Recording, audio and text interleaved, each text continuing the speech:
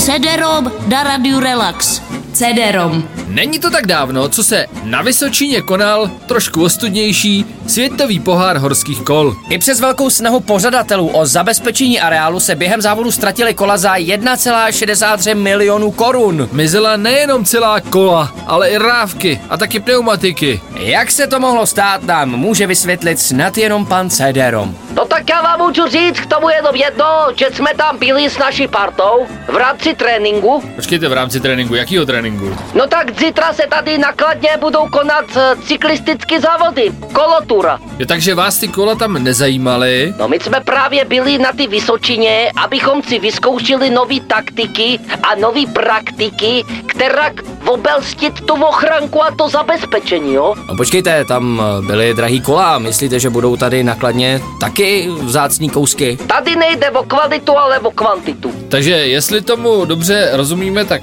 tam někomu stačilo vzít 5-6 kol a měl vyděláno, no ale tady byste jich museli pobrat aspoň takových 50, 100? No tak tady hlavně využijeme toho, že budou dva typy tratí. Jeden povede před město, tam se dají využít takový ty temné uličky, a druhá trať povede lesem, tam se zase dají využít stromy. No navíc to bereme tak, že během toho závodu se z kolotury může udělat pěší tura. Jde přece od zdraví a nám okolo. Od 5 do 9 ranní jam.